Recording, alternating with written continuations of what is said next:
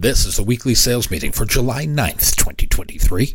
My name is Chris Fleming. You can reach me at chris@cdmediaconsulting.com or go to our website at cdmediaconsulting.com.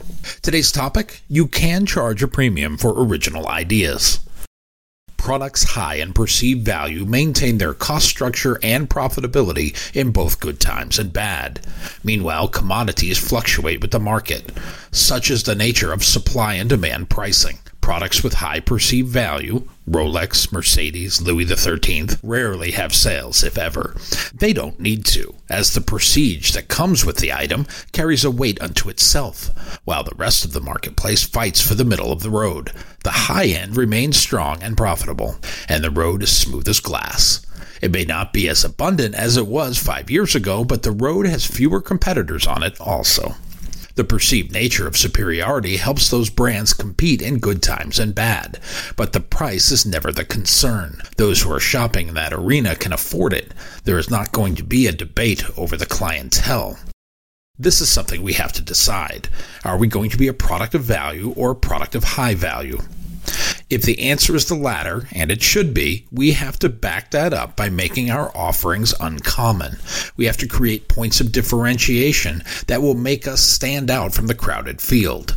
If we act like everyone else, we will get pushed into the middle of the road where nothing is unique. At that point, we are all the same, so we are all treated the same, as interchangeable parts of the same conversation. It will be almost impossible to break out of the middle of the pack when that happens. And if we don't find ways to differentiate ourselves, no one is going to create a path forward for us.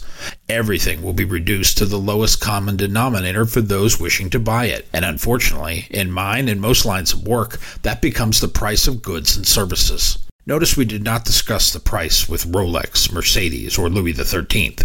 Your well-trained brain made that leap. You assigned value to it immediately and without hesitation. You made a value judgment about whether you were in that class of customer. If you decided you were, good for you. That took a split second. If you decided you wanted to be, you took a stroll down Fantasyland Lane. You imagined yourself in that class of consumer. If you decided you were not, that also took a split second. You chose to stay in your lane, which is also admirable. Those same conversations take place in the hearts and minds of our customers. They choose their lane. Those who believe they should have the best and are willing to declare themselves as part of that circle become the profile of the ideal customer. They recognize the quality of a product and offer and wouldn't settle for anything less. Those that perceive that status to be beyond their reach aspire to be in that position one day. They will stretch, scratch, and claw to get there. When given the opportunity to play with the big boys, they will do it to say they did. Those that never think about that position will glance at it and then never consider it a possibility. Any further conversation about that level would be wasted thought and breath. The status quo is fine with this group. And once people resign themselves to be average, no amount of words or roadmaps is going to change that internal programming. The same is true in the sales department. Our product is in one of the three buckets we discussed. We are a prestige product worth its full value, or we are a desired product to aspire to and still worth value, or we are a middle-of-the-road product where we resign ourselves to settle for it. On the top end, Group 1 and 2 know they are prestige products, and the pricing of these is a reflection of real premium value. On the bottom end, we are like everyone else, so everything is equal. It's a commodity. And in the commoditization game, the price is the only tool. In the prestige game, the value proposition is what holds the price. In the commodity game, the price can be challenged at every step. The winner is the one who negotiates the middle of the road down to the lowest number. Part of what we fight in this play of people is perception, and the perception of value is based on individual preferences, not any kind of fact or deliverable. In advertising sales, it is seen as gambling. It is not viewed as a science of communicating ways to solve consumer problems, and mass media advertising is seen as even more of a gamble. It is because of Philadelphia retailer John Wanamaker. He is long attributed with the phrase, "Half of my advertising is wasted. I just don't know which half." Because of that iconic phrase, there is an entire swath of the population that believes that there is waste in it. Because there is waste in it, it is overpriced, and it cannot possibly have value. Those that sell advertising buy into the same myth. They don't stand up for it. There's also a lack of understanding of what it does and what it can do. Add all of that together, and you have the makings of the tragedy of commoditization. When goods and services are perceived to have high value, they are often assigned a high price. The human brain assigns those values. It is automatic. As with the previous product examples, those are the ones we hold in high esteem. Everything else falling beneath the high brand stature can be negotiated. And when your product falls into the vat of commoditization, good luck trying to create value out of it. Prestige will allow you to dictate value. Commodities will have you negotiated into submission. Do it long enough this way, and you will start to believe that you hold no power of pricing in the sales process. The customer holds all the power. How can we change the perception of name assignments in the commodity trap? We have to find something of value and hold on to it. Where is that value? What about the purpose assigned to our product? It is only when solving a problem or creating an opportunity does our value increase. We will remain in the middle of the road until we change where the road is heading. When we map out a different path based on the opportunity provided or created. Why then are we not trying to do that with every ask? Why aren't we trying to do that on every call? To get out of the tragedy of commoditization, work to assign your own value. Do so by solving a customer problem. Assign that its name. Once uncovered, everything you do or say should be about that particular problem. It should never be about your product. If you are selling beds and the customer is sleep deprived, you are no longer selling beds. You are selling a sleep through the night, good night's sleep. If you are selling cars and the customer has a 40-mile commute, you are no longer selling cars. You are selling a safe, reliable, and efficient job attendance to get paid mechanism. And if you are selling advertising, you are not selling commercials, but access to the wallets who are in need of whatever your prospect is selling to solve a customer problem. Follow the logic? This change in assignment will increase the level of value assigned to your offers. The focus won't be on John Wanamaker's 50% loss.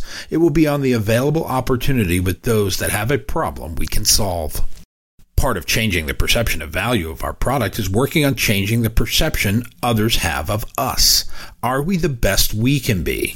Do we spend extra time learning about what we do and improving how we do it? Do we work on our skills so we can be better communicators and break through the clutter and noise more often? I know you do, as we are spending this time together to improve our craft and hone our skills. But for the vast majority who do not engage in getting better, I need to ask, why not? They are middle of the road in our first example. Content with commodities. We should work hard to get our prospects and customers' attention. It is our responsibility to get better. In doing so, we will be helping more of our clients be better. Tobias Forge is the lead singer for the band Ghost. He says once you get people's attention, you have a greater responsibility to tell them something of value. And when we lead with something of value, it looks 10 times more attractive. With that change in perception, the price will reflect it. There is a reason more than half of all sales transactions are reduced to price negotiations. Reason number 1 through 9 all have to do with the skills of the seller. Top performers never take the pricing bait. Even those who aspire to be at the top won't do it. Do you know who does? The middle of the road. They have resigned themselves to have only top-of-the-funnel conversations. These are centered around pricing, not value. Instead of establishing the value proposition for what we sell, we are in a rush to talk. We should value what we represent and ourselves. We should avoid taking the bait on pricing inquiries and comparisons. We put our shopper's hat on and think we are supposed to snap to when a prospect hits us with pricing. We should keep our selling hat on and remain entrenched in the value lane. And because they went fishing and caught us, we continue to act like a fish. As long as we stay on the line, we have a chance to get in the boat. It is backwards. We have to remember the function of what we sell. First, we should be the ones doing the fishing.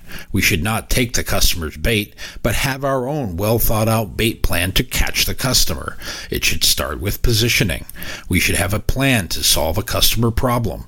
The creation of opportunity gives us natural leverage in the conversation.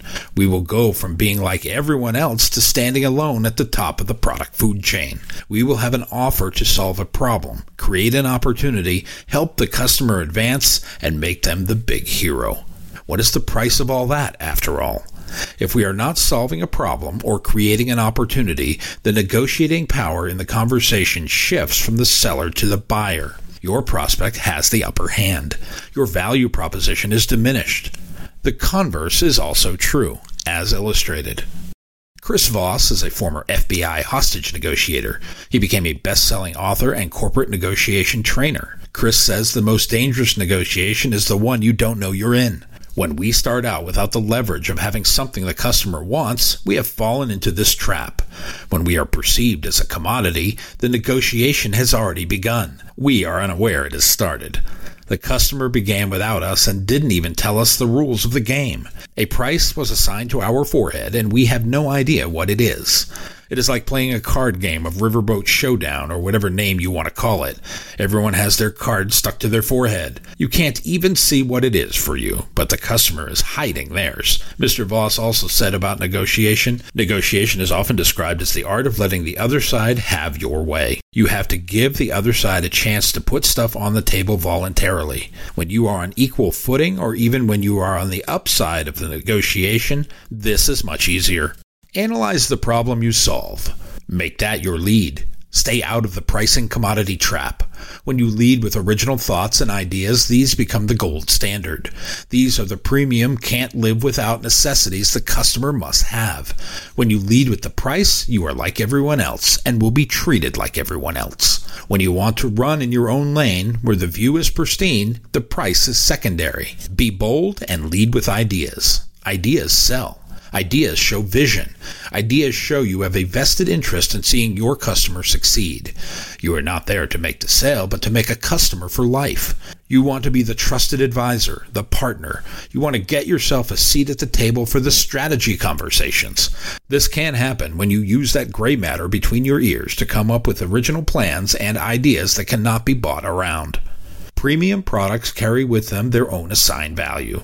To be perceived as a premium, you need to position yourself and your offering as a must-have or can't live without. If you want to do this, put your thinking cap on and plan to have an original idea that only you have. Sure, this is a bit harder than driving in the center lane with everyone else, but it is also a way to forge your own path, to drive on your own road devoid of competitors and potholes. When your original ideas come with you, you will watch your ability to dictate the terms of the agreement increase.